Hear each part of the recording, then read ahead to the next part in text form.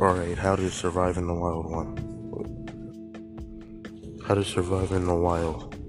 Step 1, remain calm. Remaining calm helps you have a clear mind about everything and what you can do next about your situation. Step 2, find water.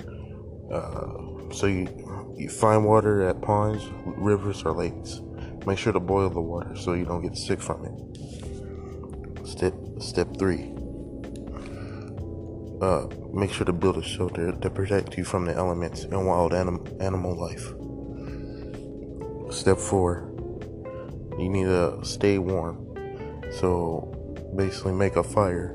Find wood and make a fire by making a drought.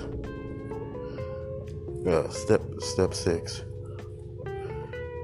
Find food. It's gonna be hard to find food because some animal life are hard to find. You don't have any tools to help take them down.